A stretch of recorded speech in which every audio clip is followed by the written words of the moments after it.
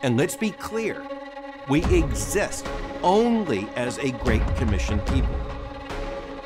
We exist in order that sinners will hear the gospel of the Lord Jesus Christ and believe and be saved from all the nations. The marching orders of the Church of Jesus Christ were to go into all the world and preach the gospel, because the gospel has the power unto salvation. This is what it means to follow Christ. A call to live, a call to die, a call to spend your life for Jesus here and around the world until he returns. This is Amazon to the Himalayas podcast. I'm your host, Paul Aiken. Today, we come to a somewhat confusing but intriguing topic in the missionary task, and that is the notion of exit or exit to partnership. We know that the final phase of the missionary task is exit, but what does it look like to essentially work yourself out of a job? And why do missionaries eventually need to leave? And how do they determine when it's time to do so? Our guest today is Adam Hales. Adam and his wife, Susie, serve as missionaries with the IMB in East Africa. They previously served off the coast of Southern Africa on the island country of Madagascar. And that's what we're going to be spending a good bit of time talking about today. But Adam has experience in each component of the missionary task, from entry to exit and everywhere in between. Today, he's going to be sharing his experience as an IMB missionary, not necessarily speaking on behalf of the IMB, but just kind of representing the experience that he has lived as a missionary serving with that organization. And I'm really excited to have the conversation today. Adam, welcome to the podcast. Hey, thanks, Paul. Glad to be here with you. I appreciate the opportunity. Yeah, why don't you just start by telling us some about you and your family? Yeah, so I'm a missionary kid that grew up in South America. And so I'm kind of weird, but blessed that God allowed that weirdness to marry way above what I deserved. And so married my wife, Susie, and then been in ministry since marriage. God's blessed us with 4 children. Our oldest is 23, working as a vet tech and about to, I think, run a veterinary hospital, be a manager of that in Round Rock, Texas. And then our second just finished university and is about to get married in December. And she is going to be going to Southwestern Seminary with her husband. So we're excited for that. Our third is a senior in high school and graduating next May, looking to where God wants to place her for university. And then our son is 8 years old and in third grade. So the Lord blessed us with a son on the field. We've been serving with the IMB since 2011 and just enjoying it. Okay. So I know you guys currently are serving in East Africa, in Kenya. But before you were there, you guys were actually serving on the island country of Madagascar. Can you give us some of the backstory? How did an Aggie from Texas get to Madagascar? Yeah, definitely God. As I've said, I grew up as a missionary kid in Argentina. So I knew that God had called me to missions from probably 10 years old at an RA camp. And then whenever my wife got called to missions when we were dating, it was kind of one of those signs. And we really thought it would be quick. We would finish college, go to seminary, hit the mission field. God had some different plans. And so during that time, as we were praying, we just became open to wanting to go where it was going to be difficult and not many people wanted to go. And then where relationship was key. And of course, at that time, the unreached people group focus that we had, it was a drawing thing to us as well. And so as we were looking and praying over jobs around the world, Madagascar was the one that never left us. And especially working with the Antandri people in the south of Madagascar. And God just opened the door. We'd never been to Africa. The only thing we knew about Madagascar was a cartoon movie. And all we knew was that we wanted to go where God was leading us. And he made it clear that working with the Antandri in the south of Madagascar was where he needed us to be. So we went. All right. That's good. Now, maybe some of our listeners have seen the movie Madagascar, but doesn't necessarily represent the accuracy of what takes place in real life on the island. So maybe tell our listeners some about Madagascar. What's the people and the culture like? Maybe religion, state of the church, some of these kinds of things. Yeah. So Madagascar is a very unique island. So most of the plant life, animal life is only found in Madagascar, indigenous to there. You're going to find the large baobab trees. So that's kind of true from the movie. The lemurs that you see in there exist that you'll only find on the island of Madagascar.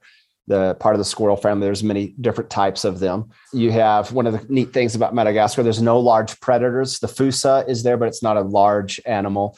And then there's no venomous snakes. And so doing ministry out in the bush and camping and doing stuff you felt a lot safer than you do in East Africa, where you go out and do some of those things. So those were kind of some nice things. There were crocodiles, but you didn't encounter, they were pretty tame most of the time as you do things. The people in Madagascar are also very unique.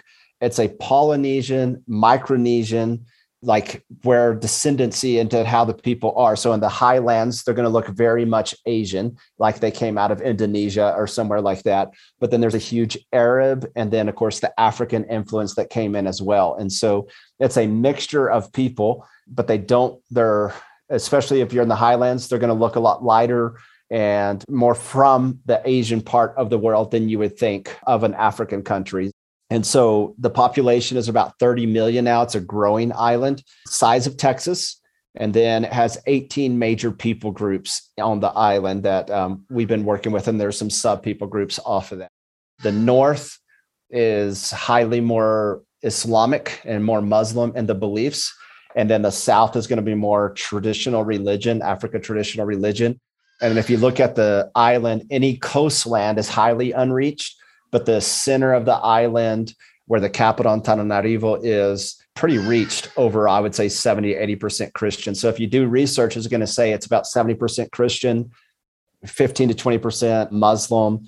You're going to have some Hindu mixed into that, and then a lot of animism. The north still needs a lot of work, and I think we're working that. Whenever I arrived, the south was highly unreached.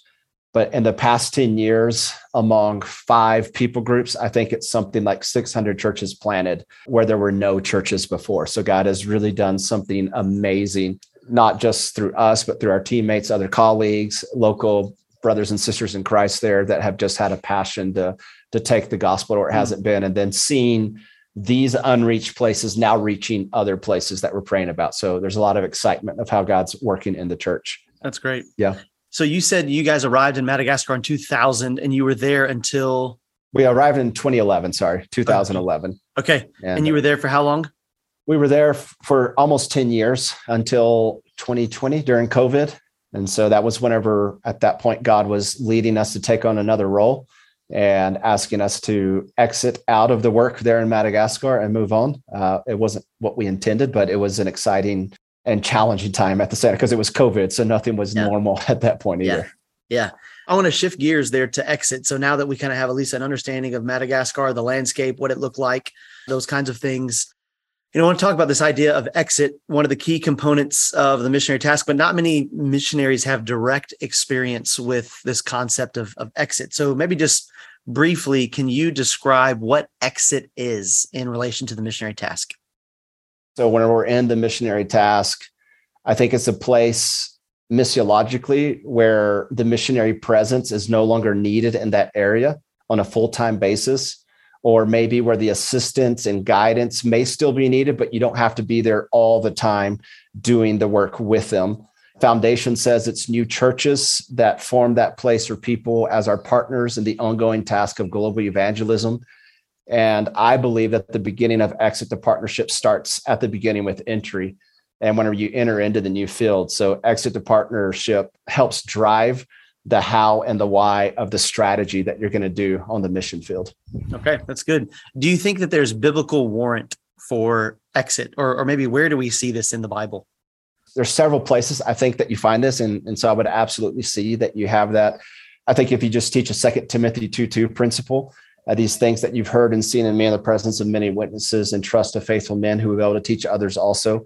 The idea of, I may not always be around, but how is this going to continue to go on? I find that in the Great Commission, if some people kind of look at it and say, whatever you're doing as you're going, you're making disciples. And I think with the IMB, with our idea of that call to station, the call to mission, the call to salvation, and those calls that we have calls to stations, that we want to go in and do it well, looking to see like what's next after this. Old Testament, Deuteronomy chapter 6. I just love that whole passage there, that powerful passage where you get into love God, but the whole idea is no matter what I'm doing, I'm focused on who God is, but I'm also explaining that to everybody that's coming behind me.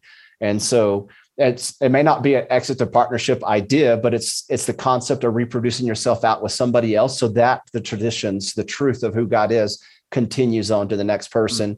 Jesus's ministry was an exit to partnership. Whole example of that, walking with these guys, knowing that he was going to be taken away, and then entrusting them that he was going to build the church. He was going to empower them with the Holy Spirit. He was going to send a helper for them. And then you think through his prayer in John chapter 17 and verse 20, where he says, I'm not just praying for these disciples, but I'm praying for those that would believe in me through their word. So I think you find in so many of those places in scripture, the idea of exit to partnership and really exit to partnership is part of the missiological principle, I think, of getting the gospel hasn't been, but not having to say, I got to stay here the rest of my life. And I know that's a change, but I know from my dad being a missionary, as much as you would say that you had career that were just going to stay there 20, 30 years, it was a different world, but that was never their goal, was to see how long can I stay in one place? But when would I hit that criteria? When would it be the mark for me to say, let's go to the next place? And so I think biblically you see that in so many places of it. Yeah, that's good. Yeah, I think that you gave a lot of great examples. I even think you think about Paul's ministry and his work. He was moving on to new locations, new places. And so, yeah, we see a lot of examples of it in scripture. So I think that's good. What are the markers? What are the criteria that you look for in exit? In other words, maybe some of our listeners are currently serving as cross-cultural workers around the world, and they're wondering, hey, how do I know when I get to that point where it's time to consider an exit? Some of the things that we were looking at in all of that is you take a look at the whole missionary task of entry, evangelism, discipleship, healthy church formation, leadership development, and even to a certain degree, how they exit out of an area and move to somewhere else themselves. Are they living that out? Are those that you're entrusting this to living that out? And so that was one of those criteria. So for entry, are they endeavoring to move cross-culturally? Are they willing to go to the next place? And in this case, where we were in the south of Madagascar, would they be willing to go to an enemy tribe next to them that's never heard the gospel? And when we start seeing them saying, I hated them my entire life, but God loves them, I'm going to go share with them, then you're like, okay, that's a great criteria that they're willing to go into that. Or they have a burden for other places that they never seen, never heard of, but God put a burden on them. So they're willing to try to think, how do we enter in? How do we do this? That takes us to evangelism. Like, are they faithfully sharing the truth of the gospel messages of Christ Jesus to everyone? Not just holding it back, but if there's somebody from outside of who they are from a people group standpoint, are they still taking them in? Are they sharing? Are they moving? I would even add the idea of how many believers are actually sharing from within the church. It seems that in many places, the church declines because the believers become comfortable and they leave evangelism to the professionals. And so how well is the whole of the church sharing? Discipleship, are local churches faithfully and effectively training up disciples? Are they owning it? And then for us as well, one of the things we were looking at is, are the conventions willing to take on the relationship as well to give the right materials or the right people to come out and walk alongside them to help them go? And so we were finding those things taking place. And when it comes to healthy churches, are they healthy? Are they able to understand the 12 characteristics of a healthy church? Are they able to self-look and reflect on how they're doing and then say, here's where we're weak, here's how we're strong, this is how we can become better? And are they humble enough to ask for help from others and work together in those things? Are the churches planting other healthy churches off of them? Are they working towards that? And then are the local churches self-sustaining? Are they able to do the work on their own? It may look different. As I said, it's a very impoverished part of the country, but are they able to still do the work on their own? Are they doing things correctly? Then leadership development, how are they training up leaders? Are they equipped to do that? Do they have a structure to train leaders? Theological education that comes with that. One of the things that we were blessed with is that we were able to see several Malagasy leaders get master's degrees in the States and a PhD, and they've gone back to Madagascar, that we can raise the overall level for all of Madagascar. But in our case, for the Antandrouri, one of them was from that people group, and he's back in that part of the world taking leadership and leadership development of the people there with theological education. And another local brother in Christ, he's opened a mission school. And so how do you train guys how to live as missionaries and then to go out and do the missionary tasks themselves? So it's been really amazing to see that. And that comes to missionary involvement. Like, are they training and sending cross-cultural missionaries to other people's groups and places? So these were all questions we have that we were looking at from the beginning. How do we get this into who they are? And then you start seeing God do that. The other thing that you had to look at was the dependency. As I talked earlier, I had a dependency of becoming too much of a presence that I had to scale back at times. Do the presence of missionaries, do we foster more dependency? Are we giving them more? Are we releasing them and empowering them to do what God's asked them to do as local bodies of believers. And of course, you have selves. Is it self-led, self-financed, self-theologizing, self-propagating, and such and that. So all of those were criteria that we were looking at on exit to partnership, but it seemed like as you learn on the go, but a lot of this was from the beginning. Like we had a goal of 100% of every believer from the beginning would be able to share their faith. And then because that was set in the DNA, it made other things become easier of making disciples, even though there is a drop off sometimes percentage-wise of who actually does what in those aspects of the missionary task. Reaching a specific people group with the gospel demands specialized training and a global vision. Southern Seminary supports these ministry goals through theological education that is trusted for truth. A degree in missiology from Southern Seminary provides students with the biblical foundation and theological training necessary to take the gospel into all the world. The program prepares graduates to serve as missionaries, church planters, and ministry leaders anywhere in the world. To learn more about Master of Divinity, Master of Arts, and doctoral degrees available through the Billy Graham School at Southern Seminary, go to sbts.edu/BGS, or go to the episode notes for this podcast and click the link to the Billy Graham School at Southern Seminary. There you'll learn how listeners to this podcast can save $40 when applying for classes. The web address again is sbts.edu/BGS. Adam, when you guys first landed in Madagascar, did you ever think you would really get to exit? You dreamed of it, but honestly, I didn't think so. I mean, the job we signed up for said that we would probably work 10 years and never see anybody come to Christ. We would be isolated 6 to 8 months out of the year because of the rainy season, and we wouldn't have teammates. We wouldn't be there. And God did something different. He provided great teammates. We saw people come to faith in Christ. And so I think in that time, I just remembered missionaries like the Blankenships that served their years before we got there and saw little to no fruit, but they moved rocks, man. They were so faithful. And you forget how many shoulders you stand up on and the faith and the progress that somebody helped you get to. So when we got there, God he had made good soil. I never thought, like, whenever I got on the airplane to leave, and even after the first stateside, you were like, we are so far away from anything that we need to be. And then seeing God do that. And that goes back to one of the criteria. My wife, Susie, and I, we would always tell them from the beginning, we're not here to stay forever. Like, we love you guys and we're going to be here as long as God wants us. We're committed. But our prayer is one day you would come to us and say, we got this. You've taught us, you equipped us. Go somewhere else or go home. We got it here. We love you, but we don't need you around. And so before we exited out, we had 2 guys come up and tell us that. And so that was kind of like, for us, like a personal criteria that God just allowed us to have. Like, one of them just came and said, he had no idea that we were praying about leaving, and just said, hey, if God is calling you away, I want you to know that we got this. You can go. And he had no idea that internalizing where we were at that point. And so God was faithful to help us have one of those criteria that we were looking for, that they would accept that we needed to go somewhere else as well. Yeah. What a testimony of just, God's work, God's hand in the ministry there. I would love to hear briefly about that process. How do you communicate that to local leaders? How do you say, hey, all right, guys, we're getting ready to take off. What's the timeline? Can you just briefly describe that process for us in terms of how you communicated and talk through that? Yeah. As I said from the beginning, that we always told them, like, we do want to exit out at some point. And so we set in the DNA, the idea of we're going to empower them and release them to do God's work. We're going to walk beside them. And we knew it would be a long time. As I said, we didn't know when. We thought it could happen. But in the back of your mind, you're thinking, I'm going to die here more than likely. And I'm willing to do that.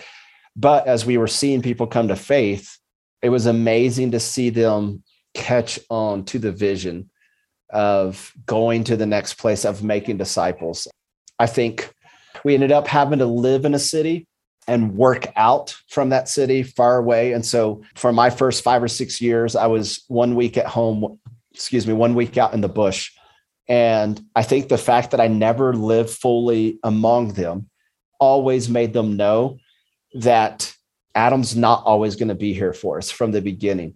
And I wish I could say I planned that out, but it was just kind of how life hit with the necessities of our family and things like that. But it was beautiful to see in those off weeks that they would always say, we finished what you asked us to do. We shared this message or this story, because we did a lot of orality process.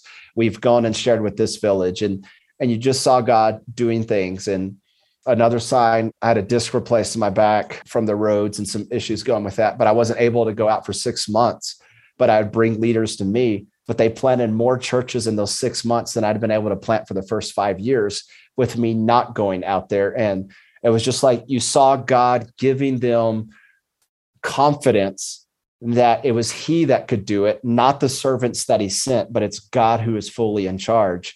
And it really was amazing. It got to the point where sometimes they would tell me, you don't do anything anymore. You go in, you say hi, and then we do all the teaching and the training. And I would even have churches tell me, you're not our leader. This guy's our leader. And I would be like, amen, you are right. He is your leader. And so we just found very strategic ways to always push those local leaders that were rising up into the spotlight, and where we start pulling ourselves back, but at the same time, letting everybody know that we love them, we're there for them, keeping relationship going and partnership. And so I think that was it. And then honestly, one of the pastors that's passed away, Pastor Dude from Madagascar, whenever I asked him, what's the best thing I could do as a missionary, as a new missionary on the field? And he said, listen to us. Don't tell us what to do, but just listen to our heart and let us be at the table with you. But just amazing to see how God uses team and people to accomplish his will that he's looking for. Adam, if you had to do it all over again, what would you have done differently? I would want to learn the tools of healthy church assessment sooner. I don't know if they had existed already or not, but I had never learned them till years later. And that was a key cog to moving groups from discipleship groups to healthy churches, especially whenever you're teaching it and you color in the dotted line as a covenant that they are a church. And seeing groups at the beginning where we were first struggling to get them to go from discipleship to church groups, all of a sudden say, yeah, we're a church. We don't have everything in there. We know we're unhealthy here, but if you asked us, we're a church.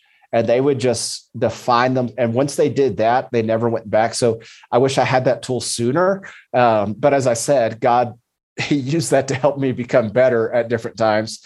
I would have spent more time studying language and culture. We worked hard and we were very proficient in it, but you never learn enough.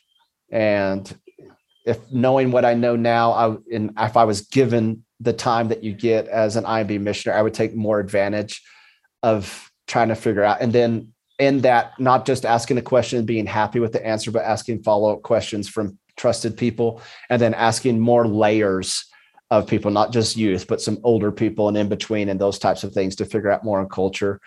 I would have wished I could have trusted God more instead of trying to put things in my own hands and be protective of that people group. And well, God's asked me to have this people group, and you take ownership of it, which is good, but sometimes just release and say, God, I know you have it. I don't have to protect them. I don't have to do things. I wish I would have been more patient with those around me. I try to be a patient man, but it's whenever you're trying to deal with sin or leadership development or pushing to the next place, it's hard to always just be patient in that. And then one of the things, which is outside of Exodus Partnership, but we would have put our children into Malagasy schools for a season, just to help them come into the culture. We went in there thinking that we would be just like a Malagasy person, and then realized that our skin color would never let us truly be Malagasy, as much as we are adopted into several places like that. But it would have helped our kids acclimate better and would have made some of the necessities in our life less burdensome on us because of trying to take care of family and things. I want to shift to some lightning round questions, kind of quicker responses. The first few are kind of fill in the blank questions. So you've talked about a lot of these things, but the most difficult, if you had to single out one, the most difficult aspect of exit is blank. Knowing that you have to say goodbye to the people you love and not being there in their times of need, like physically there for them. And and I don't know if that's what you're looking for in that, but that's like somebody that's exited. That's what hurts you the most. Yeah. That relational disconnect at some point. Yeah. All right. Next question. The most important aspect for ongoing partnership after exit is blank. Listening to people, but not being the guy that has the answer for everything. And then with that, build others up that are there. Okay. So it's good. You talked about several of these markers, things to look for before exit, but the most important, in your opinion, most important element marker to look for before exit is blank. That they can share the gospel to the next place and that they have a respect and love for the church, the bride of Christ. Okay. Yeah. So they have the ability to kind of cross over some of those cultural, linguistic, geographic, whatever barriers and faithfully share the gospel. I think that's key. All right. In your opinion, what is the danger of exiting too soon or exiting too late? Yeah, too soon. I think you leave things weak and unhealthy. No matter how well you do it, it becomes ruins. One of the things that always stood out to me, there were some Lutheran missionaries that worked in the area where we worked, and they built massive buildings. And you can drive out to the jungle and see them abandoned. And I remember thinking they exited too soon, and they were there for a long time. But that was a question I always come back to, that if I exit too soon, no matter how well I build, it's going to be left in ruins. Knowing that God can still do amazing things, but if you just leave too soon, then it has a danger of never taking off or being sustainable. All right. And what about too late? So if you exit too late, you take away the privilege of others being able to lead out and to be able to learn to trust in God and learn from their mistakes that they're going to make.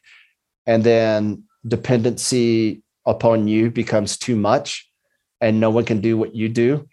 And you may become the ultimate authority more than the word of God as the ultimate authority for decisions that are made. That's good. All right, Adam, thanks for your time. Last question. We have a variety of folks who listen in, but some of those folks who are listening in are folks who are just like you, serving cross-culturally. What's one word of advice you would give to a missionary team that's considering exit? Yeah, so one word is really hard. So I have one. Sorry, when I say one word, it's you can string a couple of sentences together. All right. So I have this down. It starts now. Exit to partnership starts now. You don't wait.